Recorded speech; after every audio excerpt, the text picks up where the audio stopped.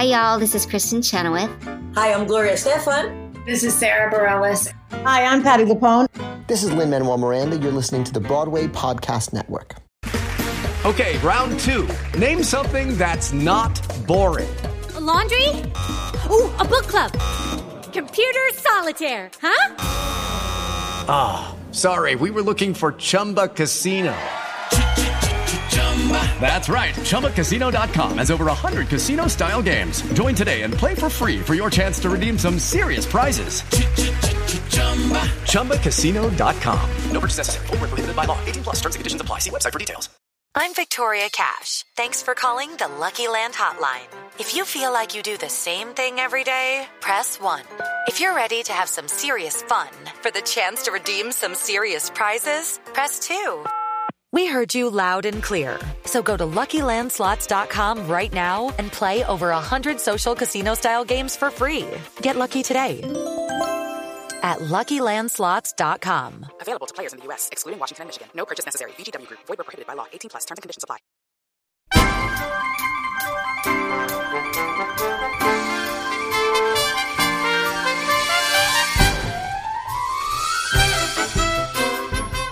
Hello, everybody. Welcome to another episode of Broadway Breakdown. I am basically your host these days, Matt Koplik, and joining me for a return to the stage is the lovely Prescott Seymour, also known as Sutton Lee Seymour, probably how we're going to list him on this. Yeah. Hi. I wish your listeners could have seen the immense facial expression you just gave to get into "Hi, everybody!" Like the eyes were wide, the jaw was unlocked, unhinged, and ready for a cock in your mouth. You know what's really awful is that my grandmother has decided she wants to listen to this podcast. So when she eventually gets to this episode, it's gonna be great. Hi, Grandma. Hi, Nanny. Yeah, no, that's become like a running joke on this pod is that no one can see my face when we do it. Right. So they're really missing a great deal. We should start recording our recordings of it so people can see what I do, because I do a lot of action on You this. do. Imagine Kermit going, "Yay!" And that's pretty much Matt Koplik's face. I am very emotive. Yes. But it shines through listening to it. That's all that I care about. Yeah, exactly. That and love of blowjobs. Oh. Anyhow. Again, hello, Grandma. Hello, Grandma. Hello, Nanny. How are you? I'm doing well. Yeah, you look well. Oh, go on. Yeah, well, I know that you just had a very nice workout, so you've got that post-workout shine. I did. My endorphins are going crazy, so I'm feeling awake, I'm feeling alive, I'm invigorated. You feel healthy and Jane Fondaful. I do. Ooh, Jane Fondaful. That's a good verb. It's a Howard Ashman rhyme on smile. And you are obsessed with Smile. I am. It's not Broadway Breakdown if we don't mention Bottoming and I don't mention Smile. Or Carousel. Have you done an obsessed on Smile? No, because no one's interviewed me for that yet. Well, maybe you should work on that. Yeah, I'll grab somebody. I'll have you come back and you can interview me about my obsession on Smile. All the questions. All the questions. For example, why? Why not, is what I say. Absolutely. Well, so I told you before we started recording, I had my audition for the Gay Men's Health Choir. Yes, how'd it go? Very well. And, of course, I sang Disneyland from Smile. Of course you did. Of course I did, because why wouldn't I? But, like, you know that you're in a room of people who get you when they say, "Oh, what are you going to sing?" And I say, "Disneyland." And 3 out of the 5 men shout, "I love Smile." Oh, I didn't even say Smile. They just go, "I love Smile." That's when you know you're in the right place. Mm-hmm. You're with your people. And then the monitor outside, who was a lovely gentleman, probably in his early 60s, said, "Thank you for singing that song, getting your Jody Benson on." I was just going to say, so back in the days when I worked for Disney Cruise Line on the transatlantic cruises, Jody Benson came and did a concert. And she sang Disneyland on the Disney cruise ship. And what's amazing to me is nobody in the audience knew what the hell that song was. No. And so, like, hearing it for the first time, it was just an energetic revelation to these people. And here's me, Mr. Homosexual, and, row K, be like, "Yes, Queen! Yes! Jody Benson!" I mean, it's a great song. I love that score in general, but that song has become well known for a reason. Oh, yeah. Have you seen the video of her doing it at the Hollywood Bowl? I have not. I mean, she's older, and so it's a little lower, but the fun thing about it, so it's at the Little Mermaid at the Hollywood Bowl live. So the one with Sarah Bareilles and Rebel Wilson. Yes, that whole one. No, who can anymore? Yes, that one. And they had Jodie come out at the end. Of course. And she talked about like her journey with Little Mermaid and how that came from Howard Ashman. And she met Howard Ashman doing Smile. Mm-hmm. And there were a couple of gays in the audience. She's like, woo, Smile. And she goes, and I had a song, and it was like the big song on the show, and I sing it all the time, and I'm so excited to do it now. And some gay in Hollywood Bowl shouts, sing it, Jodie! Oh my God. And she shouts back, don't you know I will, baby? She's a sassy woman. I do love, she and Kristen Chenoweth are very similar in the sense that they love Jesus, but they are still here for the gays. Yeah. And, which I think shows you can totally do both. Yeah, I mean, I'm not a religious person. I don't care for religion at all, but I'm here for what gets you out of bed and makes you a good person and a loving person. Right. And in the case of Jodie Benson and Kristen Chenoweth, they can love Jesus and be like, gay men and women are allowed to be around. I think that's admirable. Isn't it? Yeah. Yeah, it's a nice little middle area. So that's going to be just a preview of your upcoming Obsessed on Smile. Yes, you guys have that to look forward to when Prescott comes back on and interviews you. Yes, exactly. Turning the tables. We have our own little obsession today. Yes. We'll get to it in a minute, just because I want to keep teasing these fuckwads. You call your audience fuckwads, and your mom just walked by. Hi! Mom! Oh, God. She can't leave me alone. You've said fuck and wad in front of your mother. I've said worse. Jesus. I mean, this episode will be coming after the episode with Abby Goldfarb, I guess, where I openly announced that I watched Easter Parade with my mother for the first time recently. Oh, man. So, like, if ever anyone thought that I was both gay and had a weird friendship with my mother, there you go. There was never a question, Matt. Never a question in the world. But there's been some fun announcements in the Broadway world that I wanted to get your take on before we got into your obsession. So many things. I took copious notes last night, skewering or scouring? Why not both? Why not both? Playbill.com. So much is happening, even stuff that I was like, oh, I did not realize that was coming. Yeah. So what are you excited about? Well, numero uno thing I'm most excited about this season is Caroline or Fucking Change. That's the biggest news right now from the London production, right? With the same lead. Yes, Sharon something. I forgot her last name. I think Lewis? it starts with I think it's a Watson or something like that. I think I'm seeing a W right now. Sharon Wilkes? No, that's it's her Broadway debut. It is. And she's a London lady. What's funny about Caroline or Change is I didn't get to see the original Broadway production, but people who have are obsessed with it, and are so excited. So I'm excited to finally see it. I've only listened to the recording, so I'm excited to see it. And I know Dusty Ray Bottoms is excited to see it, and Paige Turner, because they both perform Lot's wife. Oh, do they? Yes, which is wonderful and terrible at the same time. Of course. I'm surprised neither of them have done any of Emmy Thibodeau stuff, which is Anika Noni Rose. Oh, God, she's got some good stuff. You remember Fun Mama down at the parking lot alongside the A&W. I have a friend who took me to see a dress rehearsal of Caroline or Change at the Public Performing Arts High School this past year. Wow. Yeah, which I went in. I mean, it's PPAS. They're all very talented. It's like one of the two fame schools along with LaGuardia. So I knew they were talented, but I was like, 16-year-olds doing Caroline or Change? Okay. Let's go. Let's see. But it was so good. Yeah? And I was the only person in that audience who like knew that score. Yeah. So I was like bopping up and down to like random ass shit. Just like when you did Wild Party and I was like a little 5-year-old. I was Kermit. No, I saw that original production and it was seeing that and Light on the Piazza within a 12-month period was very changing for me. Yeah. Yes, it definitely changed my perspective on theater. I went from being like a kid who loved everything to all of a sudden becoming an obnoxious little shit who's like, it's the structure isn't as strong as it could be. Matt, you were always an obnoxious little shit. This just helped you enhance it. 16 feet below sea level, torn between the devil and the muddy brown sea. 16 soggy feet below the Gulf of Mexico. Yeah, yeah, yeah, yeah, yeah, yeah, oh. That's the thing you're most excited for too, Caroline or Change? Well, no. I mean, I didn't realize that Take Me Out is making a revival next year. Speaking of cock. Yeah, hello. My favorite topic. With Jesse Tyler Ferguson. Yeah. Did not know that. Very excited about that. I'm also excited for Six to be coming to Broadway. Same. Have you listened to it at all? I have not. Neither have I. I've heard snippets. We do play some of it at Broadway Mondays at Hardware Bar every Monday night, 7 p.m. to 2 a.m.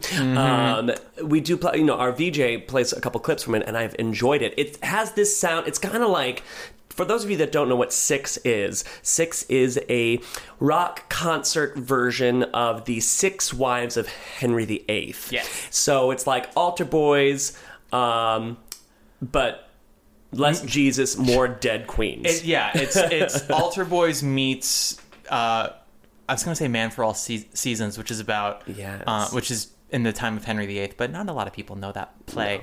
Wolf Hall, I guess. Yeah, but like meets the Tudors. But it's a concert. But it's been touring. It was in Chicago. I think it's in Boston. Yeah, it's in Boston now. And it's because everybody's raving about it. So I'm excited for it. I'm glad I don't have to travel to Chicago or Boston to see it because it's coming to me. It is. I'm very excited for it too. Anne Boleyn is like one of the most interesting people in history to me, just because of the things that she got Henry VIII to do for her that changed the landscape of Europe.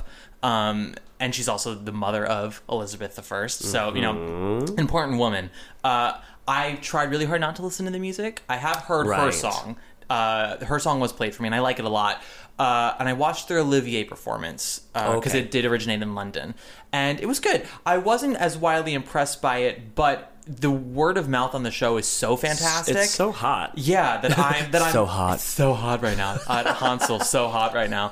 No, I'm very excited for it, and I think part of it is seeing it live. And it's going to be at one of my favorite Broadway theaters, the Brooks Atkinson Theater. I love that theater. One of two theaters named after a theater critic. Right? And the Walter Kerr. I find that very interesting. It's like a weird abusive relationship Broadway has. Right? With theater critics. Could you imagine one day the Ben Brantley Theater? Oh, God. The only thing worse would be the Charles Isherwood Theater. Ooh. Yeah. Moving right along. Next thing you're excited about? There is... people are a little hot and cold about the upcoming revival of West Side Story. Like you. Like me. But I'm excited based on the fact that the director... Ivan Van Hove he's got such a reputation. Yeah. And speaking of Ben Brantley, he used this. Ben Brantley called him a maximist minimalist. Yeah. And this is his philosophy on theater, taking an ultra modern minimalist shot through theater with an expressionist theatricality. So basically. I don't know. I'm just intrigued that we're not going to see the Jerome Robbins choreography. I think it's going to be a little stripped down. I freaking love West Side Story, so they can revive it over and over and over again. I will still love it. I love the music. I am excited to see the new choreography. I'm excited. Oh, what's his name? Isaiah Powell. Isaac Powell is playing Tony, and I loved him in Once on This Island. As did I. So I'm excited for that. Just give me West Side Story all over my face. I love West Side Story as well. There's a lot of talent involved in the show that I am excited to see. There is the gentleman who's playing Bernardo. I don't remember how to pronounce his name, but he was Jigger in the last Carousel revival. I am not pleased about him being in the show. Okay. Partly because I thought he was terrible in Carousel, but also because he was involved with that whole scandal with New York City Ballet. With he was one of the three men in the company, as well as a patron who shared photos and videos of other women in the company and made very derogatory comments. And these photos and videos were taken without the girls' permissions, or they were taken and not allowed to, and they weren't given permission to share them. Obviously, of course. Yeah. So I don't find him a very great person, and if he were an exceptionally talented person, or if I loved him in Carousel, I would be a little more conflicted, but I'm not as conflicted. Well, good news. West Side Story, you get to see him die. I do get to see him get stabbed. Spoiler alert, if you've never seen West Side Story, and if you've never seen West Side Story, what rock have you been living under, and how are you listening to this podcast? Exactly. I also don't love I've always called him Ivo van Hove. That could be 100% incorrect. The director. I'm not sure how to correct, but like his name is Ivo, but I think that's neat. Ivo, yes. I mean, I'm sure if you asked him, he'd just be like, yes. He wouldn't be like, my name is my name. I have not liked anything that he's done. Interesting. Yeah. I loved The Crucible. See, I did like The Crucible because he's directed The Crucible. He just directed this recent production of Network on Broadway. So he did Lazarus at New York Theater Workshop, and he did View from the Bridge. Yeah. And I saw View from the Bridge, and I was severely underwhelmed because I'd heard so many great things about it. Yeah, he has a view. He has a perspective, and I he has a view from the bridge. I don't get it. Yeah. No, I find his stuff rather like emotionally sterile, if that makes sense. Like I've always found it to be technically impressive. I've never felt anything other than usually confusion from his stuff. I saw Lazarus, which was like batshit. And from there, because after that, then I saw Crucible, and I liked Crucible because at that point I was like, what are you going to do? Just throw it at me. Right. So, like, there was a wolf on the stage. Girls were levitating, and it was in a classroom, and blah. So I was just like, yeah, great, fun, love it. I'm just excited to see what they're going to do with it, because we're getting so much West Side Story coming up with the film coming out, and this revival, and I feel like there's West Side Story everywhere. Yeah, they just released footage of a production happening in Japan, I think, that's in the round or something like that. Yeah, I love West Side, and I'm not a purist. I think, like I say, go for new choreography, go for a new interpretation. I think that's what I'm most excited about, that they are actually breaking, for lack of a better term, breaking the chains of Jerome Robbins' vision, that we're going to get to see a new interpretation of it, which I think is so exciting. And not to poo-poo the Jerome Robbins, history. Yeah, that's iconic for a reason. But. Exactly, but I'm just excited for something new. Absolutely. I mean, I did not care for the last Fiddler revival, but the choreography, which was not Jerome Robbins, but 100% new, the choreography I thought was the best thing about it. Right. So I'm all for it. Great. Yeah. Exciting. Yeah. Exciting. Billy, I beg to differ with you. How do you mean? You're the top. Yeah. You're an arrow color. You're the top. You're a Coolidge. Let's jump into Sutton Lee Seymour's obsession. Well, that's another story. Never mind. Anyway. Transitions. What is your obsession for this episode? For my obsession this episode, we are going to talk about my favorite musical, my favorite year. Just kidding. After Patrick Sulkin's episode came out, Prescott texted me. He was like, I'm feeling very attacked. I love my favorite year. I did my favorite year. I love my favorite year. It was my senior high school musical. I didn't know that people did it. We did it. It was great. It was a lot of fun. It is a fun show to be in. I don't know how the audience liked it, but we had a great time. But we're not talking about my favorite year. We are not. We are talking about Into the Woods. Yes, we are. Which is another show where sometimes the cast has more fun than the audience. This is true. But it depends on the concept. Depends on the concept. Depends on the level of production. Sometimes when you see a high school do it, the cast has more fun than the audience. Yes. If you want a really good, a good fun time, just go watch one of those videos of the Boom Crunch streaming, just constant, one after the next after the next. You see high school productions, you see professional productions, and not just the sometimes ear-piercing boom crunches at the end of The Last Midnight, but then just watching a poor teenage girl with a cape trying to cover her face and trying to run off stage because she's quote-unquote disappearing. Oh, no. I know. But it's sweet. It just goes,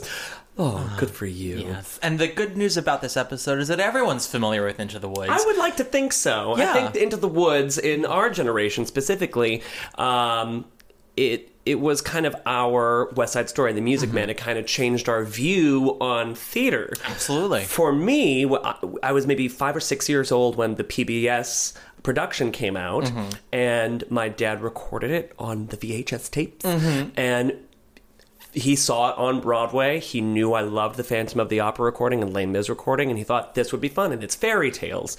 And It came out in March of 1991, and March of 1991 was like the month I decided this is what I want to do with my life. I want to pursue theater. I want to dive into the layers of text and lyrics. I want to understand everything that is musical theater because of Into the Woods, because of this production. And I think a lot of people in our generation of actors have a similar feeling towards Into the Woods. Absolutely. Don't you think? Yeah. I mean, I know that in March of 1991, that was my epiphany too. Granted, I was turning one, but still. I'm old, okay. I mean, no, that VHS of Into the Woods, of the original Broadway production of Into the Woods, is it's historic. It's very important. Absolutely. It's definitely, every generation has that thing. Yes. That made that generation of actors and writers and designers want to pursue it. And I think it's not hyperbole to say that Into the Woods, that production, that recording, did that for us. Every decade or so, there's something that kind of comes along, and a few years later, Rent did the same thing for slightly younger than us. Not that much younger, just like a few years younger. And then there's some overlap there, and then Hamilton and Hairspray. But the thing about Into the Woods at that time, so Hamilton and Rent, you're talking about like those are major pop culture phenomena. Like the country knows it. Exactly. Into the Woods, people know it, but at that time it was being kind of buried by The Phantom of the Opera and Les Mis, but still beat Phantom of the Opera for Best Score and Best Book. Yes. And Best Actress in a Musical. Hello, Joanna Gleason. Hello, Joanna Gleason. So Into the Woods has a place in our theatrical hearts. I think everyone in the community knows and loves Into the Woods and knows the potential that any production could have, and that's why I think a lot of people want to do it. Whereas Phantom of the Opera, at that time, and even today, it's still running today, it's so musically sweeping and mesmerizing, and it's literally the Phantom through the mirror saying, "I am your angel," and stealing people away from Into the Woods. That's what I say. Well, it's interesting. I mean, as with every obsession, we learn more about it and its history, how it was perceived at the time. And when you watch the 1988 Tony Awards, because it's on YouTube, the whole thing, Phantom very much was like the thing that year. Yeah. Every Tony telecast, you can tell like what's the thing there. You can feel the buzz in the end. I mean, and I found recently a bootleg on YouTube of the original Phantom of the Opera with Michael Crawford and Sarah Brightman, and watching just the prologue, and then that audience goes crazy when the chandelier leaves the stage and flies above them and goes up. The crowd goes crazy. Absolutely. So just to feel that kind of excitement, because at that time, spectacle on Broadway like that was not really seen or heard of. No. So of course there's going to be a great buzz about it. Yeah. Into the Woods it's fairy tale, so of course there's going to be magic and transformations and witches disappearing in a cloud of smoke and all that, and magic beans and beanstalks. But somehow Phantom, because of the frickin' chandelier, mesmerized the country. Yeah. There were the shows that the public decided were like the things, and then there were the shows that the theater community was like, but we still love this. So even though if you watch the Tony telecast of 1988, Phantom is clearly like the buzziest show, but there was still a love for Into the Woods Into the Woods gave it Phantom a run for its money. Absolutely. It won the Drama Desk for Best Musical that year. And the Critics' Circle Award. And it ran longer than a lot of the longest running Sondheim show, I think, since Forum. Because it ran longer than the Company. It had a solid 2 years on Broadway. Yeah. And the reviews were kind of a little all over the place. The New York Times didn't care for it, but that's because by that point, Sondheim had already done Sweeney Todd and A Little Night Music. He had Sunday in the Park. He had a major comeback with Sunday in the Park with George, and I think critics were really excited to see Into the Woods because they were thinking same collaborator, an amazing cast. This is going to be super with a cast starring Bernadette Peters.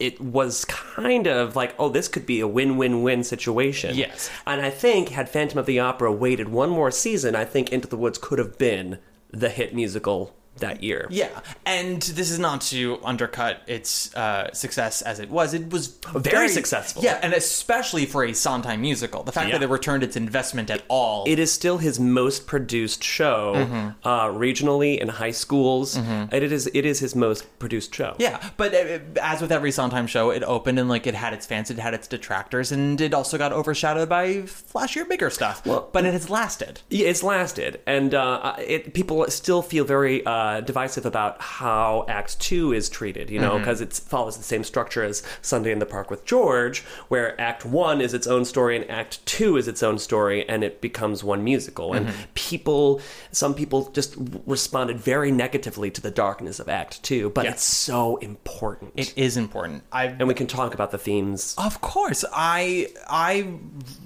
also became very obsessed with Into the Woods at a very young age. I did like a highlight version of the show, super illegal, when I was like 8 or 9 years old. I played Jack. I think it was literally like an 80-minute version, which was sort of the whole show. Basically, it was like we did the majority of Act 1 and then a highlights version of Act 2. Right. Which is like the movie. Sort of. Yeah, pretty much. I have a fondness for the movie. I don't think the movie's perfect, but I think for what they were trying to do, they did it as well as you could. They did I thought Act 1 in the movie was wonderful, and then they just kind of sped through Act 2 and they made some changes. I didn't agree with it, but that's another story. Never mind. Anyway, every time I say that, take a shot. No, I do enjoy the movie. There are parts of the second half that you're right, they do speed through a little bit. I wish they would live a little more in the No One Is Alone section of it. I was a little, not annoyed, I was disappointed that they kind of plopped through it. But I also will fight for the fact that I think that even though they weren't allowed to technically kill Rapunzel on screen, the attitude of the movie I felt was that she will go and die. The way they end her storyline in the movie is that like she's going off with a man who they changed Rapunzel's prince's character, so that he's less of a cad and more of a bumbling idiot. And in the face of this really big danger, he can't protect her, and she goes off into like very dense mist with like ominous music playing. And I felt that was projecting like she will die very shortly after this moment, but she'd rather go and do that than stay with her mother. I mean, the sentiment, it has the same sentiment. I don't know. I think literally once she rides off with her prince, her story is there, and that's up to your interpretation. And that's my interpretation. That's fine. I until you see her being squashed by the giant, you know. Yeah. Unless you see a dead body, presume that the character is still alive. Sure. That is fair. That has always just been my interpretation. I think it just robbed Meryl Streep's performance because we're getting into performances now, because it is so important for Rapunzel to be killed by the giantess, because then at that point the witch has literally lost everything. She's lost her home, she's lost her garden, she's lost her daughter, and now she's dead. And now people, when it gets to that last midnight moment where people are pointing fingers at her saying it's her fault, she loses her mind. And so, in my mind, Rapunzel running off into the mist with the prince, there is still hope that the witch could catch up with her one day, and I'm gonna find you. But you take away her stakes a little bit, and I think that stakes are a little lower. Yeah, the stakes are a little lower. Now, listen, Meryl Streep is a goddess, as we all know, and her performance in Last Midnight was frightening and wonderful. But me being the obsessed freak that I am on Into the Woods just went, but did you really lose everything? You're just giving up. You're not even going to go to try to find Rapunzel. No, you're just going to get sucked in the ground. Okay, fine. Okay, fine. No, I absolutely get that. And it's true. With Rapunzel, and it's more, not even that Rapunzel dies, but that Rapunzel gets killed right in front of her eyes. Yeah. So it's the last, first of all, it's the last thing tethering her to this world that she had any stake in, but it's also the fact that Rapunzel's dying is partly her fault in the sense that her treatment of her daughter, her overprotectiveness of her daughter, is what drove her daughter away. Exactly. And into death. The second act is absolutely important, and anyone who, even when I was a child, that they would say the second act's not important, I'd be like, but it is. And it's hard sometimes to see that, because now that we all are aware of the show, a lot of productions try to really revel in the darkness of Act 2, and James Lapine said a very great thing about directing the show, which I think is very important, is in order for the two to cohabitate, you need to find the tragedy in Act 1 and the humor in Act 2. Interesting. Because Act 1 already has so much humor in it. Oh, yeah. But the stakes have to feel real for the humor to be alive, and in order for the tragedy in Act 2 to be palatable, you do have to find the humor in a lot of stuff. Yeah, exactly, and there's nothing better than dark humor. Honestly, I think any production needs to, any actor, any director, however you stage it, it really is borderline a Shakespearean piece. Act 1 is such a farce, people coming in and out. And instead of doors, you have woods.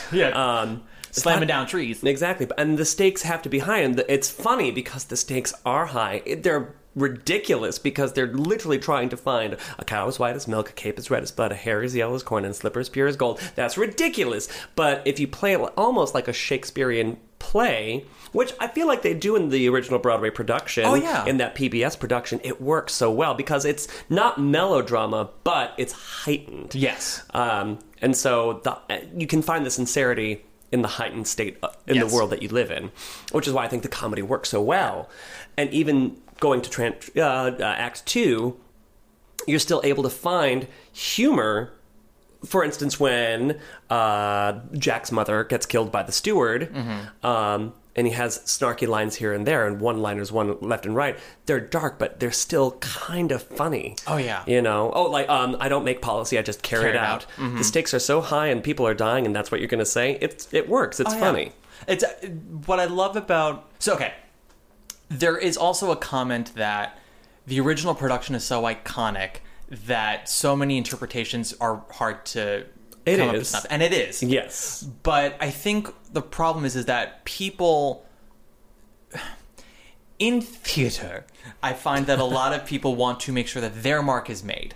Yes. And people's initial instincts are to go 100% in the opposite direction of what the original was to make said mark. And I think that's respectable. Sure. It's a little... impulsive, that's not the right word, but like reactive or you don't want to be as an artist, as an actor, as a director, you do not want to be seen as a copycat. You want to be able to interpret a piece of material with your own vision. Yes. But I also find, especially with something like Into the Woods, looking at the original, you can look at it and go, okay, what made this work? Right. And something that I think made the original work so well was the rhythm of that production. It was almost like a sitcom. Yeah, it was because you have these Shakespearean tragedy moments followed by a moment of dropped-in New York sarcasm. Like, absolutely. One of my favorite moments in the original production that nobody has ever done since, or at least not nearly as well, is in Act 1. The first time that the baker's wife, Joanna Gleason, and Cinderella Kim Crosby meet. And it's this big heightened moment. You know, the baker's wife has the cow. She and her husband are trying to lift this curse. And they already, James Lapine already said that, like, the way he directed Chip Zien and Joanna Gleason was like they were a modern New York couple dropped into these giant fairy tales. Yeah, absolutely. And that's how they sort of reacted to things. So everybody else had these big, Shakespearean moments, and they were like, meh. But so like already you have these heightened things, and you have Bernadette Peters as witch running around being a crazy person, and Kim Crosby runs on stage and she's being chased by the prince and his steward. It's big falling over in a ball gown, falling over these big theatrical moments. She comes out breathless, and she says to the baker's wife, "Oh, thank you so much." And Joanna Gleason already has her, "Oh, I've never lied to royalty before." Perfect line reading, but because her dry tones are just comedic gold. But so she and Kim Crosby talk. She goes, "If a prince were looking for me, I certainly wouldn't hide." And Kim Crosby says, "Well, what brings you here?" Oh, thank you. If a prince were looking for me, I certainly wouldn't hide. Well, what brings you here? And with a cow? Oh, well, my husband is in the woods somewhere. He's undoing a spell. Oh, yeah. Ooh. Like, it's so natural and organic, and it's very modern. Exactly. And it's this little bit of modernism in this scene of theatricality. It's honest. It's absolutely honest. And no one has done it really... Nobody or can as well. replicate that. Yes. It's even the moment when Joanna Gleason says, compare this to your corn. Where did you find this? I pulled it from a lady in the tower. Like, nobody can replicate that. Sorry, Sutton Foster, you were wonderful as the baker's wife, but nobody can do that like Joanna Gleason, and that's the reason why she won the Tony Award for Best Actress. Sorry, Patti LuPone. I backed up Well, Patty does say, she's like, Joanna Gleason absolutely deserved the Tony for featured actress, and to which I say, no. Bitch. Well, and it's a testament to her performance that it feels like a leading performance. I mean, it is, yeah. It is. And The Baker's Wife truly is the female lead of that show. Well, this is how nerdy I am. Okay, like, I have a lot of free time sometimes, and so I've met, like, Joanna Gleason is on stage. It's a 2.5-hour musical, and she is on stage for an hour and 15 minutes. Yes, I counted the minutes that she is on stage. I've even counted the minutes that Bernadette Peters is on stage, and it is 41 minutes on stage. So, if you're going to say featured actress or leading actress, Joanna Gleason has the longest stage time compared to Bernadette Peters and Kim Crosby. Now, the person who has the most stage time is, of course, the Baker, who is on stage for like all of like an hour and 35 minutes. Yeah, a lot of time. So, a lot of time. And his performance, Chip Zien, I can never remember how to pronounce it. I think it's Zion. Yeah. Chip Zien. His performance is, honestly, I think it's underappreciated. Yeah. I think some people do get annoyed by his performance, but I just think he's just playing his honesty, and I think maybe I thought it was wonderful. I absolutely understand. His performance was the longest for me to warm up to over all the times that I've watched it. Yeah. I love it now. And I don't... Sometimes I wonder with things like that, like, is it that I'm just used to it now? I don't know. But that's the thing, watching it. I mean, I watch Into the Woods maybe 3 times a year. I always come back to it because I just love it. And I always still find little nuances that they kind of... that I've never caught before. Like those moments with Kim Crosby and Joanna Gleason. That moment is just iconic. It's... Chip Zien's The Baker, I would actually argue, is perhaps... So, The Baker and The Baker's Wife, I think, are the 2 hardest roles to play in the show for different reasons. Because it's their fairy tale. It's their fairy tale. Baker's Wife is the hardest female role because Joanna Gleason is so iconic. It is so tethered to her. It's like Ellen Greene as Audrey. It's like Barbara Streisand as Fanny Bryce. They've put their mark on it so... definitely, and it was tailored to their talents that lines just don't work as well if you don't do it the way they did it. But you also want to do your own thing, so that's hard to do. The Baker is hard because he is so passive for so much of the show. Yeah, and in Act 2, when shit hits the fan, he doesn't make any choices on his own until his wife is dead. Exactly, and so that's hard to make audiences care about you. True, and I think. Speaking of the movie, I actually think James Corden did a really lovely job of doing that. He's probably my favorite. He and Chip Zien are now probably tied for my favorite Bakers. I don't think I've seen a Baker that I've fallen fully in love with. Yes. Sorry, Dennis O'Hare. I love Dennis O'Hare. He was not good in that revival. Part of that was, I think, the direction. Part of that was, I think, he felt just so lost that he kind of gave up. I mean, it is a heavy role. It is a heavy role, and that production did not do any favors to the heaviness. I mean, it was... Well, we can talk about that production. We can talk. I've got so many productions I want to talk about, too. I texted my friend during... So that we're talking about the Central Park production. That was a transfer of the... Open-air theater. Yeah, Regent's Park. I saw it first in Central Park, and I was like, this is what they were freaking out about? And then I watched the video of the Regent's Park cast, and I was like, oh... makes a world of difference. It really does. And the cast here was exceptionally talented. Very good. And I'm not shading everyone in it is amazing. Amy Adams, Dennis O'Hare, Donna Murphy. I think Josh Lehman stole the show as the steward. That's just my personal opinion. He was very good. And Sarah Stiles as Little Red. Oh my God. And Gideon Glick as Jack. It was the most phenomenally talented cast. A really great cast. On paper, should have blown the trees out of Central Park. And somehow I just felt it didn't gel. See, no, that's interesting because I saw it twice. I saw the first preview, and it was they were still like they were figuring it out. It was rough, and then I came back towards the end of their run, and they had figured it out, and it was working, and it was just fantastic. I've never seen an audience freak out over The Last Midnight like that. Again, I think Josh Lehman's performance was so wonderful and hysterical, taking a thankless role and making it a something role. They made some changes with Amy Adams's performance, which was fantastic, I thought. I want to talk with Sarah Stiles' performance as Little Red. Now, there's someone who took a role that has been highly established by Danielle Furland as the original, and she took it and she made it her own, especially because the London production of the open-air theater, Little Red Riding Hood, was played by a woman who was bigger, and she was hilarious.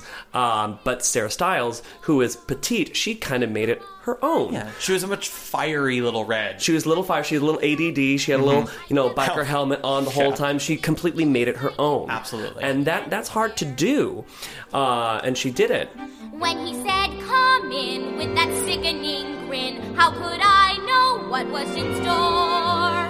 Once his teeth were bare, though I really got scared. Well, excited and scared, but he drew me close and he swallowed me. The original Into the Woods in London, the West End and Broadway has had a long history of transfers. It used to be that Broadway shows transferred to London in their exact productions. This was an original production. Yes, Into the Woods opened in New York in November or December of '87, and then didn't make it to London until 1990. Right, in a brand new production. Yes, and the design for the West End production was. The woods basically were it looked like a giant dining room where the woods were the woods were like wallpaper designs of trees, but there were trick doors that you would come out of. You're almost like in an attic too. Exactly. There's a giant window in the background. And there's a cuckoo clock. Yes. And chairs and things like that. The idea was almost like a dining room from a child's perspective, so things were bigger than they would be normally.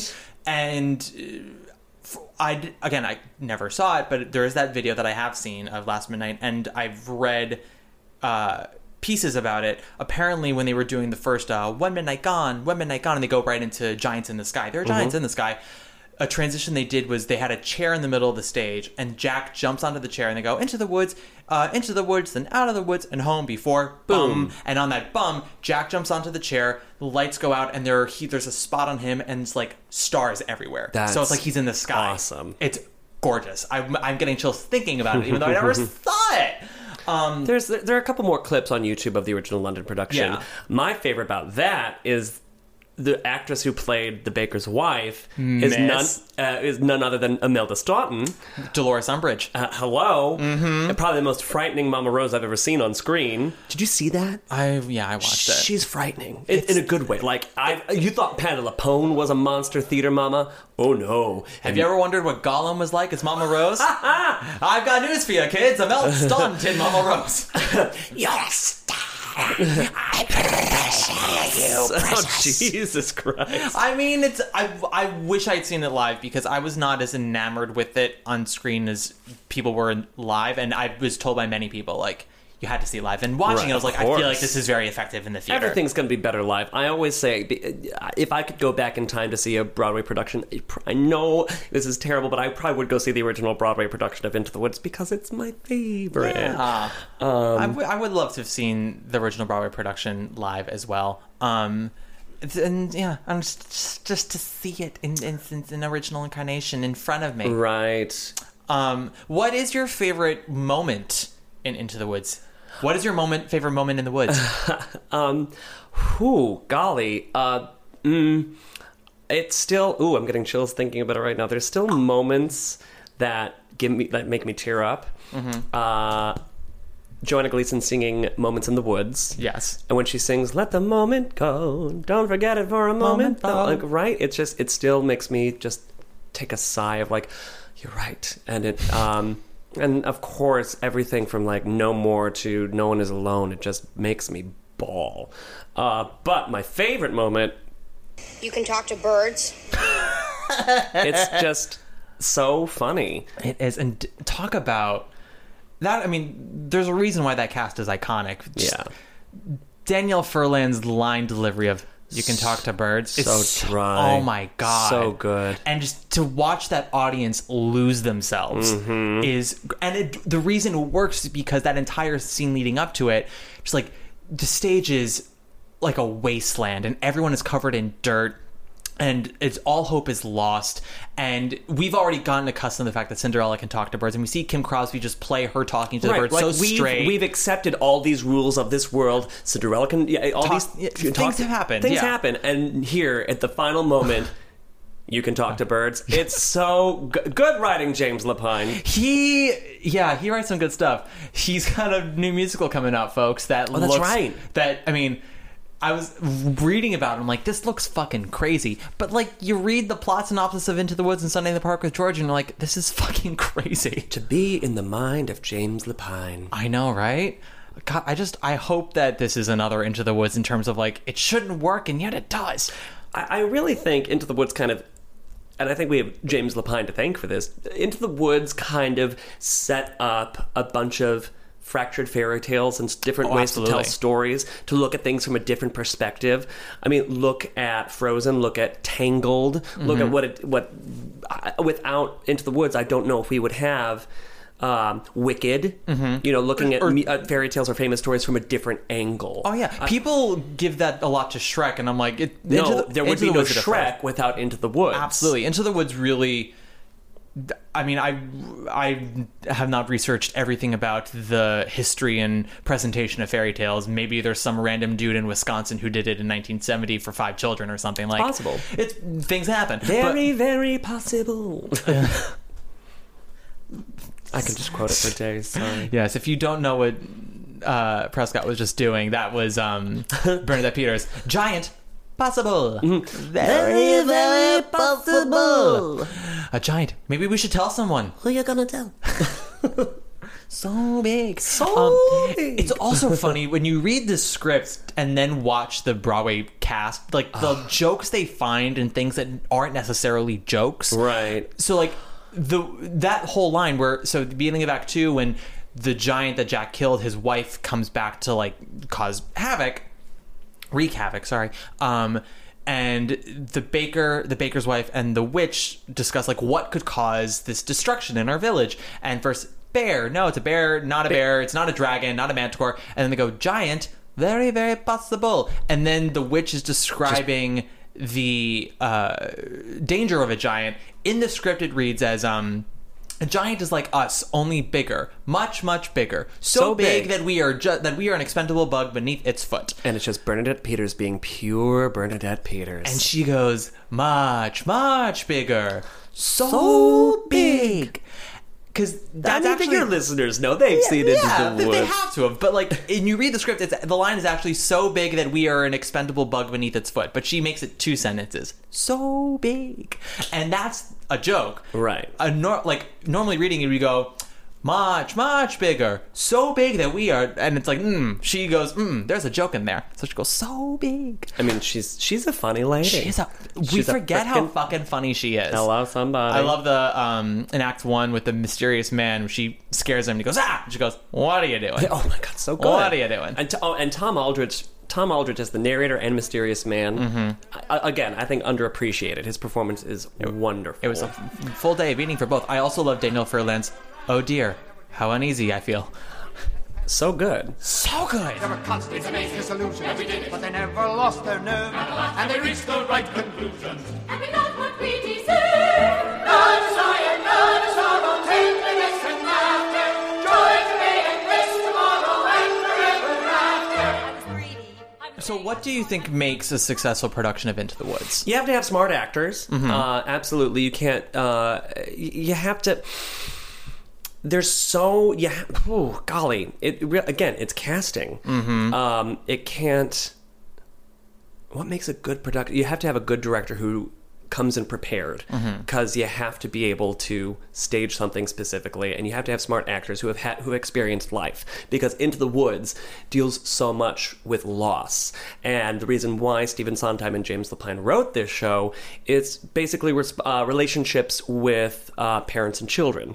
That's why we have songs like No One Is Alone and Children Will Listen, and Sondheim having had a very conflicted relationship with his own mother, this was kind of his way of expressing that and dealing with his emotions with it. Yeah. I didn't read up on why James Lapine wanted to write this show, but to me, the father's, the parents and children's relationship has always struck a chord with me. I think that's another reason why I love this show so much, is because I come from a broken family. I'm the youngest of 8, but technically an only child. Oh, okay. So and my parents divorced when I was like 2 years old, and so I was going back and forth from house to house to house. My siblings who were much older than me, all half siblings, all step siblings, in and out. And so I think this show kind of taught me a lot about how to cope with loss and the suddenness of death, because nobody in Act 2, nobody is ready to see Rapunzel, an established fairy tale character that we all know and love. No one is prepared to see her get killed. Here's Jack's mother. No one is prepared for her to die because she's such a fun, loving character, and now she's dead. Yeah. And so, as a 5-year-old, 6-year-old watching the show, that was a lot for me to start coping with the ideas of mortality. So, back to the question, it's important for an actor to really know yourself, know your emotions. I think an actor who has experienced a little bit of loss in their own life, so they can bring that to the stage. Because when you're watching The Baker sing No More, you can't just have a senior from college who hasn't necessarily experienced that. You have to, you don't know what those lyrics mean until you kind of lived them. And I think that speaks a lot about Sondheim's lyrics in his music. Absolutely. Because they come from such a sense of truth in his own life, getting back to his relationship with his parents. Sorry, that was a bit of a tirade. No, but that I gave you the floor for that. Yeah. And this is your obsession. No, you're absolutely... Sondheim had a very complicated relationship with his mother, and the more I think about it, the more I realize that the Rapunzel witch storyline does mirror that. Yes. Sondheim also comes from a broken home. His parents divorced when he was very young. His mother never remarried, as far as I know, but his father did, and like kind of had a whole new life, and which is why he looked at Oscar Hammerstein as like a second father, because he was more of a father to him than his real father. And his mother was just sort of this overbearing, narcissistic, and very resentful woman. It was almost like she resented him for existing, but yet his existence justified her existence. So it was like, I need you to know that I think nothing of you, but don't you dare leave my side. Exactly. And it gets to that scene where the witch asks, Rapunzel, what's the matter? Oh, nothing. Has that monologue, and then I truly believe that in this moment, when the witch says, I was just trying to be a good mother, I believe Sondheim could, Sondheim's mom could have said something like that to her. Oh, absolutely. To him. Or to him, excuse me. Pamela Winslow. Winslow, yes.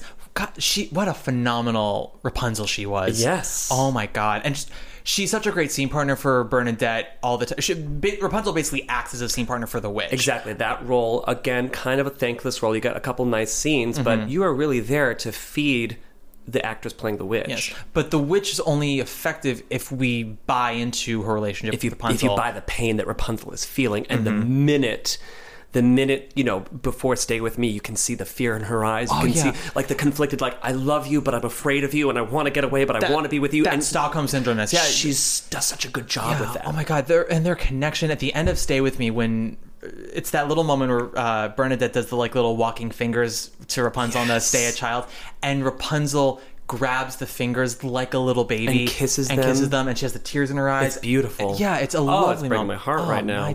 Mine too. Chills. Can I tell you? Go finish your thought. But then when Bernadette at the end of it goes crazy again, and you see the fear in Rapunzel, you see her go from like loving and caring and sad to fear all of a sudden. Rapunzel's a hard part to cast as well, because you do need a good soprano who can do those lovely but you need a good actress too. And so, fun fact, did you know that the role of Rapunzel, this was, she was a replacement, but this was Marin Mazie's Broadway debut. I did know that. And so, can I tell you a quick story about Marin Mazzie? Before you do, there is a video of Marin Mazzie as Rapunzel. I've seen it. Yes. Seen it. Nancy Dussault. Yes, is the witch, and it's Stay With Me, and you do see her play Rapunzel in it. It's lovely. So Marin Mazzie, I've taken a couple of, when she was with us, I got to take a couple of her classes. She came to my school, and we got to do some master classes with her, and she tells this story. Rapunzel was her Broadway debut in the original production of Into the Woods, and I don't know if it was her first night on or within the first week she was on. So she's playing Rapunzel, and she is the second cover to play the witch. Within the first week, Marin Mazzie has to go on as the witch in Into the Woods. And it's her first week on Broadway. And, like, if that's not a star turn right there...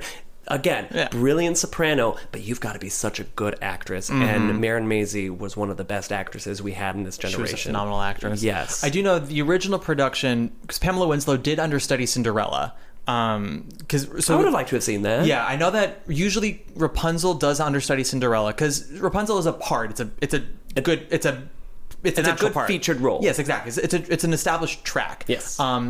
But usually to like cover costs, they don't want to, and Into the Woods, it's hard to have like a giant understudy cast for an ensemble. So usually there are people in the established cast that understudy other parts. Right, like the stepsisters covered the baker's wife. And Cinderella's stepmother understudies the witch, I believe. Yeah. I think also the original stepmother, I forget her name right now, but Joy Franz. Oh, yes, you do. Yes, you do. I'm going to hide. She also covered the witch as well. She covered the witch and the baker's wife. There was a period where she played the baker's wife as well. Yes, she did. And I know that both stepsisters, yes, they did understudy the baker's wife. In fact, Kay McClelland played the role for a little while, too. Yes, as did the other one. I forget her name.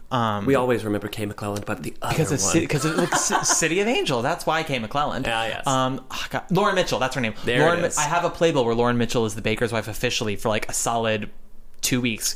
It's the turnover in that cast is weird for the first couple of months because like Bernadette Peters famously only played the witch for like 4 months. 5 months. 5 months and then left. Right. But in those 5 months, like there's some weird moments where, like, I guess Joanna Gleason had to go film something, somebody else had to go film something, so I've got like 4 playbills of the original Broadway production. Oh really? I only have 1, you homo. I'm a giant homo. But like there's one with Bernadette and Lauren Mitchell's officially the baker's wife, and then it's like the entire company, but then there's Felicia Rashad, Betsy Jocelyn. Crazy. Have you seen witch. the videos of her playing the witch? Oh yeah, she batshit crazy girl. Well, I mean, she's the craziest Joanna you've ever seen in Sweeney Todd. I know. But the crazy works for the witch. It does. Not so much for Joanna, but Sondheim likes for Joanna. But whatever. There you go. I know Marin Maisie, as Rapunzel, did understudy Cinderella, and she also understudied Little Red, which I think was very special for her because she was young enough to do it. She was young. She was fresh out of school. She was. I don't think Rapunzel usually understudies Little Red, but that's one of those things where, like, if you have a young enough Rapunzel, probably could. Yeah. And then her covering the witch, I think, was very special to her. I don't think Rapunzel's usually did that. No, well, I mean, that just speaks volumes of the performer that Marin Maisie was. Exactly. And like you could see, even in that bootleg video that you've seen, I've seen, you could see, oh, there's something special here. Oh yeah, she's had a very special voice where she had that classical soprano, that beautiful mix, and like a nice chesty belt. Yeah, and a very smart actress and a good comedic actress. To do Mother in Ragtime and Lily Vanessa in Kiss Me Kate back to back shows you the kind of talent she was. Right. To do Aldonza in Man of La Mancha and then go on to do her performance in Bullets of her Broadway playing Helen Sinclair. There it is, Helen Sinclair. Very Norma Desmond-like. She would have.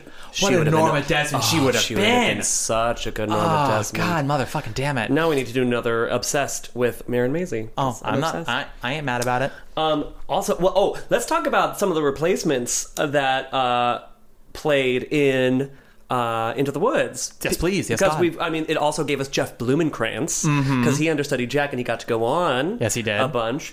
Did you know, and this is news to me, Douglas Sills was in the national tour. I did know that. He was one of the princes, was he not? He was Rapunzel's prince with Chuck Wagner as Cinderella's prince. And he was the original Rapunzel's prince on Broadway. Yes. Again, back to the understudying. He understudied Robert Westenberg as Cinderella's prince. Could you imagine just like the crazy tracking? I was about to say, the switching around that happened. Imagine being like the stage manager on that show and like 2 people are out and it's like, okay, here we go. It's like a board. It's like a chess game. But like, could you imagine? For those of you that don't know, so Robert Westenberg, the original Cinderella's prince, and Kim Crosby and the Wolf and Kim Crosby, the original Cinderella, they ended up married. And could you imagine? So like, and this is when their relationship started. So they're falling in love on stage, they're kissing, and they're having a relationship outside the theater. And of course, they're professionals. I'm sure it's no big deal. But imagine Robert Westenberg having to call out, and then Chuck Wagner's like, "Oh, now I got to kiss Chuck Wagner," and I hope that this doesn't make Robert feel jealous. I would love to ask Kim Crosby that question. It's like, there was a brief week where I thought I might be falling in love with Chuck Wagner, but then Robert came back into the show. No, and here we are. Well, do you know that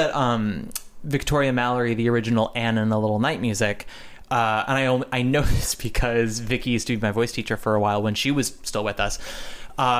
Victoria Mallory, was dating Len Cariou, the original Frederick in the Little Night Music, when the show was out of town and while they were on Broadway. And then they broke up pretty soon after they opened. And then she started dating the original Henrik, and they ended up getting married. Oh, interesting. So literally... And they had a Broadway baby? Yeah, and they had a Broadway baby, Miss Ramona Mallory. But that was a case of life literally imitating art, where she was dating the Frederick. They ended things, and then she went off with Henrik. She talks about it to this day.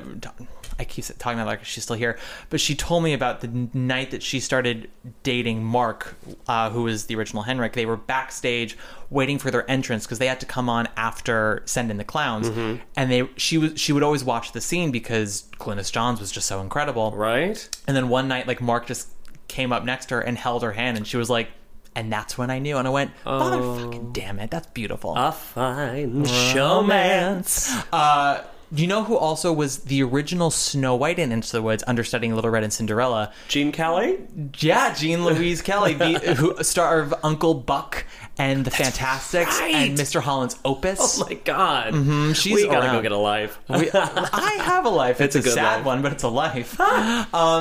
Yeah, and then the national tour also had Charlotte Rae. Charlotte Rae. Of Facts of Life fame. As Jack's mother. Mm-hmm. Talk about heartbreaking. Oh my God. I to bet see she would her have been die. amazing. Oh. Yeah.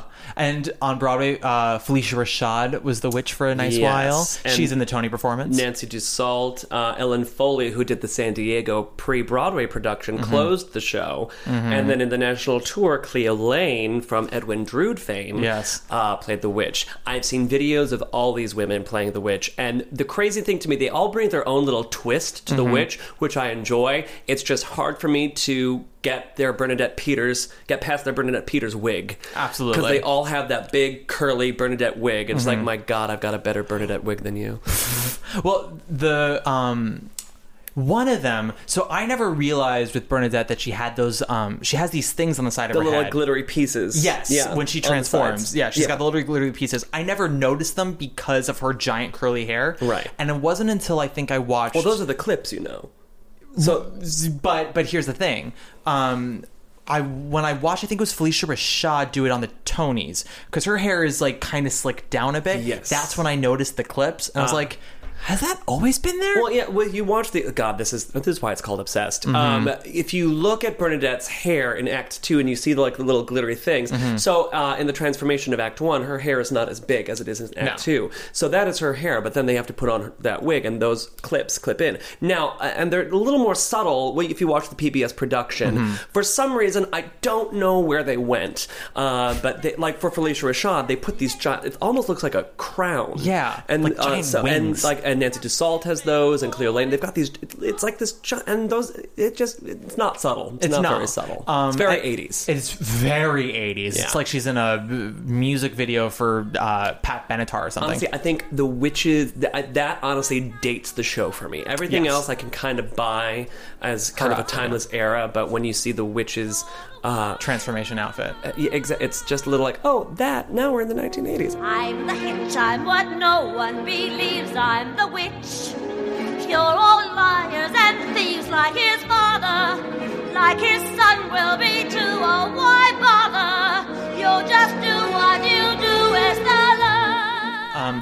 Before we wrap things up, I do want to do a quick dissertation with you on the importance of the giant in Act 2 of Into the Woods. Sure. So I wrote a piece about this there's an event that does these like Broadway TED Talks, and they were looking for submissions, and I submitted this, and they said no. Oh. So I'm going to use this opportunity to talk about it. Let's talk about it. If you don't know the plot of Into the Woods, pause and find the plot and then come back, because we're not going to overly explain. It's a long plot. It's a long plot. There are many things. That giant that wreaks the havoc in Act 2. Mm-hmm. Every time Into the Woods comes back to us, it's a representation of whatever's happening in our society. So in the 80s, and I don't know necessarily I don't think Sondheim and James Lapine meant for it to reflect right. that. I know where you're going now. But, it being art, it takes on a life of its own after a while. Absolutely. It goes beyond what the authors intended, and it takes on a new meaning. In the 80s, when Into the Woods came out, it was the height of the AIDS epidemic. Yes, and was definitely a reflection of that, and that's how audiences interpreted it. Yes. And then when it came back in 2001, it very much felt like the aftermath of 9/11. And then recently, it has felt like the most recent election. Just sort of this, it's heavy. Yeah, Act 2 very much is a reflection on a society in disarray and how people react in crisis. Mm-hmm. There are the people who plan, and there are the people who look for the good in things. There are the people who immediately look for the worst in things. There are the people who hide. There are the people who and just grasp at straws and say, like, whatever it takes to survive. And I think that every time Into the Woods comes back, it makes us sort of check in with ourselves of how we are dealing with the crisis in our society. Mm-hmm. And so I just want to get your take on that and sort of how you feel and what characters you think reflect what. I don't think, and I think there's a statement out there where James Lapine or Stephen Sondheim have said the giant is not supposed to represent AIDS specifically. Yes. They did not write this show as a response to the AIDS epidemic. Yes, they have said that. They have said that. But here's the thing. Here's the thing? Yes. Well, I mean... you're throwing back at them. Well, I'm throwing it back at them with you. I thought I read somewhere that it wasn't a direct response to that. I could be totally wrong here. So, but I think maybe the statement is that, yes, the AIDS epidemic happened. Yes, 9/11 happened. Yes, the 2016 election happened. But what it comes down to is beyond all that, it comes down to loss and moving on, Mm-hmm. And coping, and how we cope. Whether it is hiding or giving up, Mm-hmm. or fighting through. I think it is an emotional experience that we all experience differently, because that is what makes us human. We all make choices, and I think what they're trying to reiterate. No matter what, no one is alone. So you can interpret it as to be a representation of HIV and AIDS, Mm-hmm. and you can interpret it to be the 2016 election and 9/11 and all that.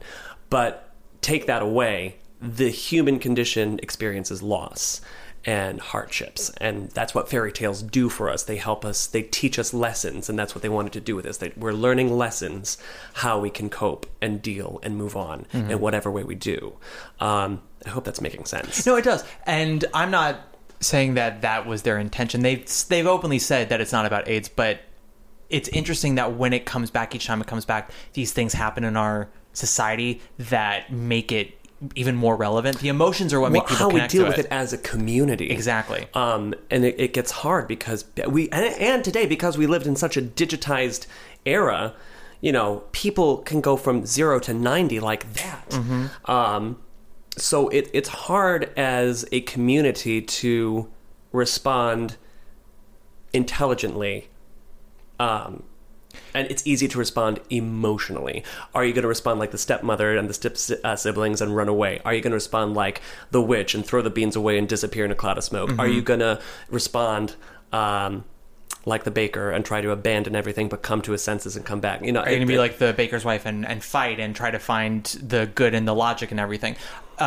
There's a story I was told in college, and I wish I remembered the actual names of these people, but it's how I feel about Into the Woods in regards to Sondheim and Lapine, which is, and art in general, but this specifically, because that's what we're talking about. Mm-hmm. There was some very prolific science fiction writer who was asked to come to a university and give a lecture on his work. And he goes to do the lecture, blah, blah, blah, and he's there for 2 days. And on the second day, he finds out that there's actually a professor who teaches a course on his stuff. Oh, interesting. So he decides he's going to go and he's going to sit in and listen to this professor, because he's like, oh, this should be fun.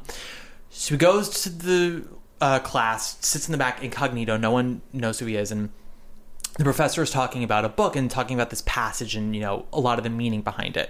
And the guy raises his hand and he goes, that's not what that passage is about. And the professor goes, why do you think that? And he goes, well, because I wrote it. I'm the dude. And then the professor looks at him dead in the face. He goes, what makes you think just because you wrote it, you know more about it than I do? Oh, which is an interesting idea, because all you can say is what the intention was when you wrote it. But then once it's out there, once other people interpret it, yeah, because I mean.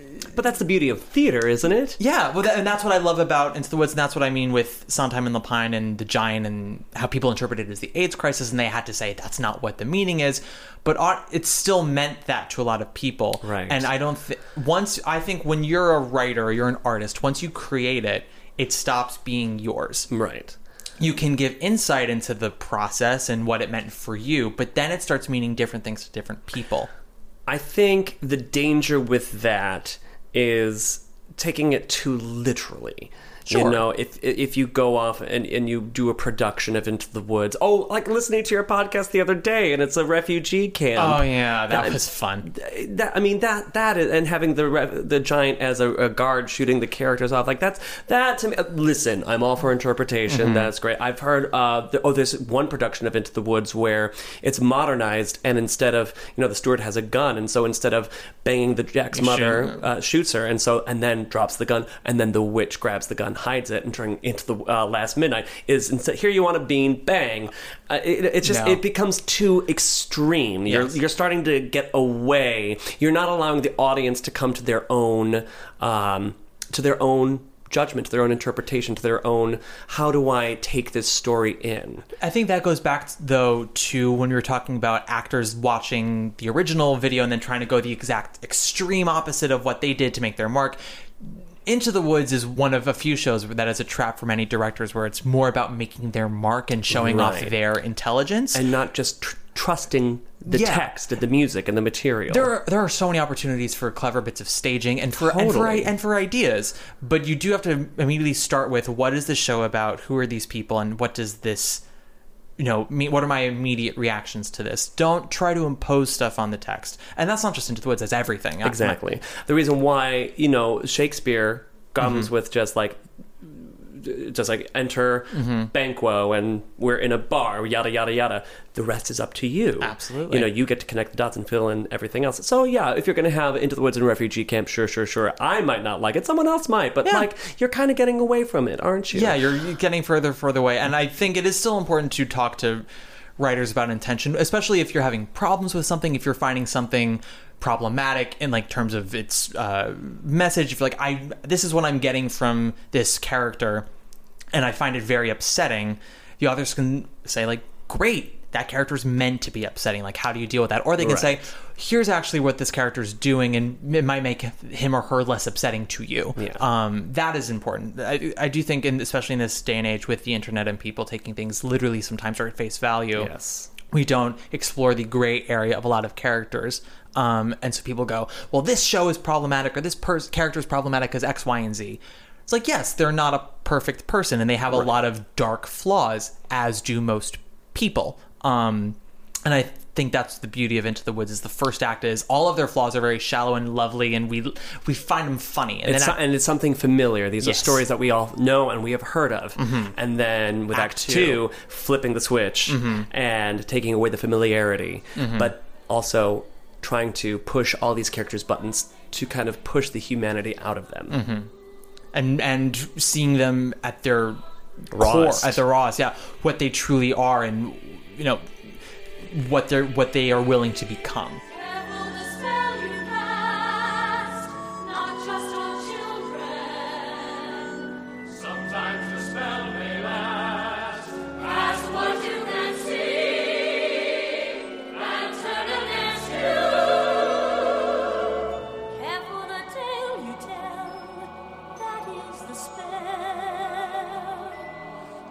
Before we close out, if you were to cast a production of Into the Woods, because we talk about how amazing you'd be as a casting director, who do you have? I've thought about this. Have you? Let me get my notes here for a second. Una momentito, por favor. Jefferson Mays. Are you familiar with Jefferson Mays? From Gentleman's Guide to Love and Murder. And I Am My Own Wife. Yes. I think he'd be a genius as the narrator in Mysterious Man. Absolutely. I'm down for that. Here are a couple options for you for The Witch. I would love Audra McDonald as the witch, or Carolee Carmello, of course, or Rachel York. Ooh, Rachel York would be good. Rachel York would be very good. I like that a lot. I kind of love the idea of Bonnie Milligan as Little Red. She would also be a really fierce witch as well. She would be. And I also think Anne Harada would be amazing as the baker's wife. She'd be a great baker's wife. Because she's got that dryness that Joanna Gleason kind of has. Mm-hmm. Not that I need her to be Joanna Gleason, but the baker's wife, she's kind of ahead of the game a little bit. Mm-hmm. She is really the hero of Act 1. Mm-hmm. You know, she is the reason. She is the force behind the baker. And I think Anne Harada could get that. Oh yeah. Who would you cast? I know that I would really love to see Norbert Leo Butz as the baker. Oh, he'd be great. I think he'd be great.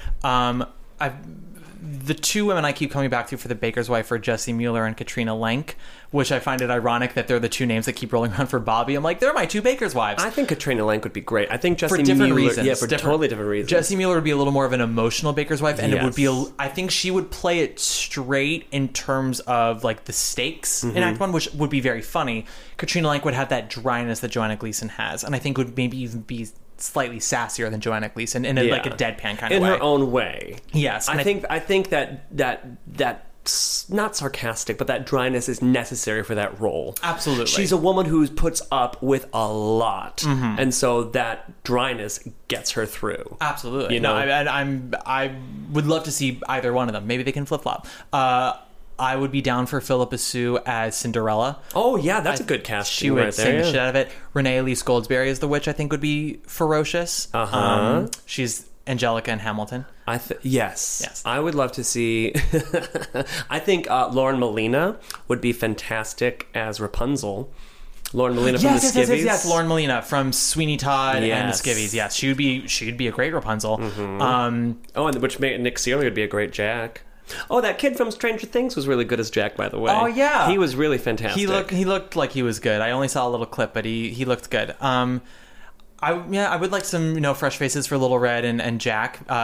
Sidney Lucas, I don't want maybe. a kid. Like they cast those kids in the revival, and I hated them. No, they're tricky roles. I hated them. They're tricky roles because I don't want them to be children. And adults are fine. I really like the idea of them being at like 16, 17 in the sense that they have that innocence, but it's also that transition period that a lot of Disney characters are in the Disney Renaissance films, where like they're no longer children, but they're not quite mature enough to be adults yet, and they're in that passage of time where like they're aware of their surroundings, they're aware of who they are and what they want, or at least in their sheltered universe of what they want and who they are. And it's the moment where the shit hits the fan and they really have to kind of figure out... They have to become adults real fast. Yeah, real fast. And deal with a lot of stuff that they weren't prepared to deal with. Yeah. Be careful what you wish for. Careful the things you say. Let me ask you a question. Yes. So, who would you be more excited to hear as the voice of the giantess? Julie Andrews, Glenn Close, Whoopi Goldberg, Judi Dench. Well, I've heard Glenn Close do it in the Central Park one, and I think she would be a really good giantess. What I didn't like about that revival with her giantess was that it was a very like dark, menacing giantess, but spoken very slowly. Yes. What I liked about Merle Louise in the original was it's human. The human and the stakes. There was passion behind it. There was energy. There was pacing to it. I've often found with the giantess, people play that scene way too slowly. I'm like, there's a goddamn 30-foot giant in front of you, and she's shaking with anger. I will say, Whoopi Goldberg was her voice work as the giantess at the Hollywood Bowl was really. It was frightening and really good. I would like to listen to that. I'm sure she'd be great. I would love to hear Bernadette Peters do it. That would be fascinating. I think she would really kind of bring some gravitas to that. Shits and giggles, Patti LuPone. Oh my God. Patti LuPone would get those people off their asses. That's become like a staple now, like for established royal actresses that to play Judi that Dench voice. would fucking kill it too. I think Angela Lansbury did it when they did it in DC. I think she'd be good doing that though too. I haven't heard her be like angry since her Manchurian Candidate days. Ever since Mame, she's like, I'm your grandma. You need to go watch the Harvey Girls. She plays a madam of a burlesque house, and she's the villain, and she's awesome. I mean, Angela Lansbury used to be the vixen, End All Vixens. Speaking of Angela Lansbury, I'm coming back around. Angela Lansbury, Mame. You know who I'd love to see play the witch in a return to the stage? Megan Mullally? Toni Collette. Ooh! Toni fucking Collette. Yeah. Bring Toni Collette back to Broadway. That's the rumor is MAME 2021. Really? Yes, which I'm not mad about. No, I'm not either. I would prefer Megan Mullally as MAME. I think Megan Mullally as MAME is Megan Mullally's MAME. Would be great. Toni Collette is MAME. Megan Mullally is Vera. Done. Sold. Done. Produce it. Let's go. Give call it them. to me in every orifice that I have. If you were to direct a production of Into the Woods, how would you direct it? I would direct it with a turntable. Mm-hmm. I love a good turntable. I think turntables bring a nice sense of movement. I would also have it sparsely designed. I don't want a big, like, open space with, like, lights everywhere. I like the idea of Phantom where it's this big black box and things kind of come out of nowhere. Mm-hmm. And, like, one thing can represent a whole bunch of shit. And the idea that anything can come from anywhere. Interesting. That's what I like about the Phantom design, and that's what I would want to bring to the woods. So it's this sense of magic and mystery, but also a slight sense of danger. Mm-hmm. And then turn that on its head in Act 2, where, you know, eventually by the end of the show, once the giant is killed, we do finally have some light on the stage. There is light everywhere, and you see and you sort of see the wreckage that it's caused.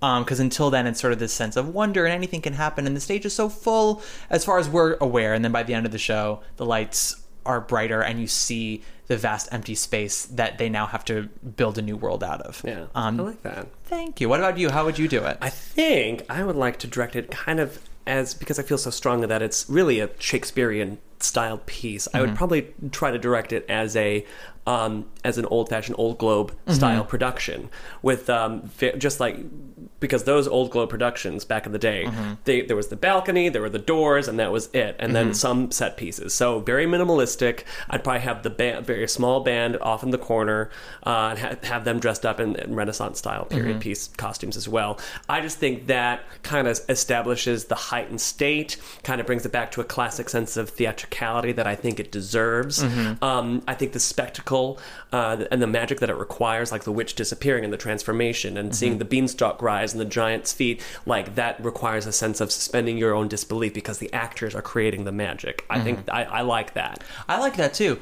If I were to do that, I would actually make it so that way they are in the audience. It's all over the place, but as the play continues, especially in Act 2, the amount of space they take up gets smaller and smaller. So by the end of the show, they're like basically in the main stage area, and they don't leave it by the end. Right. Just see how much smaller the world gets. Exactly. And I would want it to start, because with Old Globe Productions, they always performed, it was always matinees. But I would start the show at like 5:30 around sunset. So by Act 1 is, in daylight, lit by the day, and then by Act 2 it gets darker and darker and darker. So the reverse of my original production. Exactly. I love it. There's room for all the Woodses. Plenty of wood to share. Oh, good night, everybody. Good night. Enough about my sex life. My sex life is Into the Woods. What a great porno. Ooh, oh my God. Gotta go.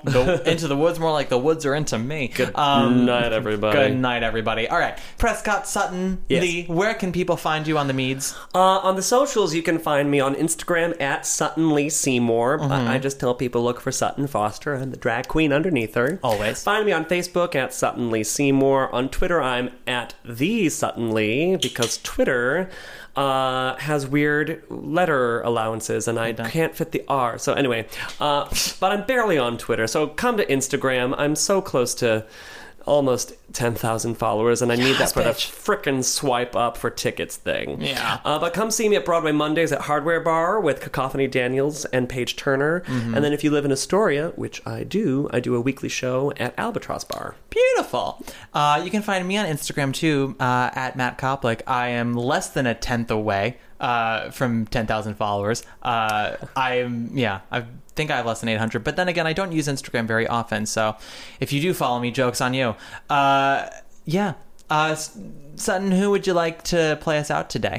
Have we done Joanna Gleason yet? We have not. Done. I mean, it seems appropriate. I mean, just to fuck with you, I'm going to play her in Nick and Nora. No, I won't. Don't do that. I love her too much. I know. I know. I met her once. and she was the most lovely woman in the world. Oh, I bet. I was working at Pearl Studios at the time. I got to check her in, and you're not supposed to say, I love you, but I just had to say thank you for your performance in Into the Woods. It inspired me to pursue a life in the theater, and I just had to say thank you. And she said, you're gay, aren't you? And she said that, yes. No, she just said thank you. She said, that's really nice to hear. And I told her, I said, you probably hear that a lot. And she said, I don't actually. So if you ever meet Joanna Gleason, be sure you thank her for her wonderful performance in Into the Woods. I was with my dad a few weeks ago, and he said, Matt, who's the actress who plays Woody Allen's wife in Crimes and Misdemeanors? And I said, Joanna Gleason? He goes, yeah, that's you. And I went, first of all, Dad, she's not known as Woody Allen's wife in Crimes and Misdemeanors. She's known as the Tony Award-winning, iconic, original Baker's wife, and I'm embarrassed for you for not knowing that. And he apologized, and I said, yeah, you're forgiven, but just always know. Always know. She's not Joanna Gleason from The Wedding Planner. She's Joanna Gleason from Into the Woods. And always will be. Thank you. Thank you. Thank you, Joanna. Thank you, Prescott Sutton Lee. Oh my God, thank you, Matt. I'm just going to call you Prescott Sutton Lee forever. A lot of people call me Prescott Lee. Prescott Lee? Yeah, yeah, it's weird. Yeah. He walked down the street, Prescott Lee.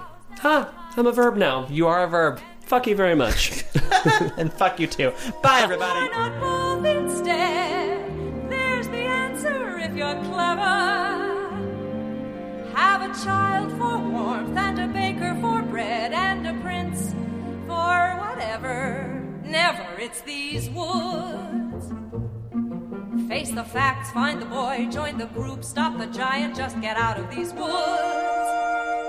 Was that him? Yes, it was. Was that me? No, it wasn't. Just a trick of the woods. Just a moment. One peculiar passing moment.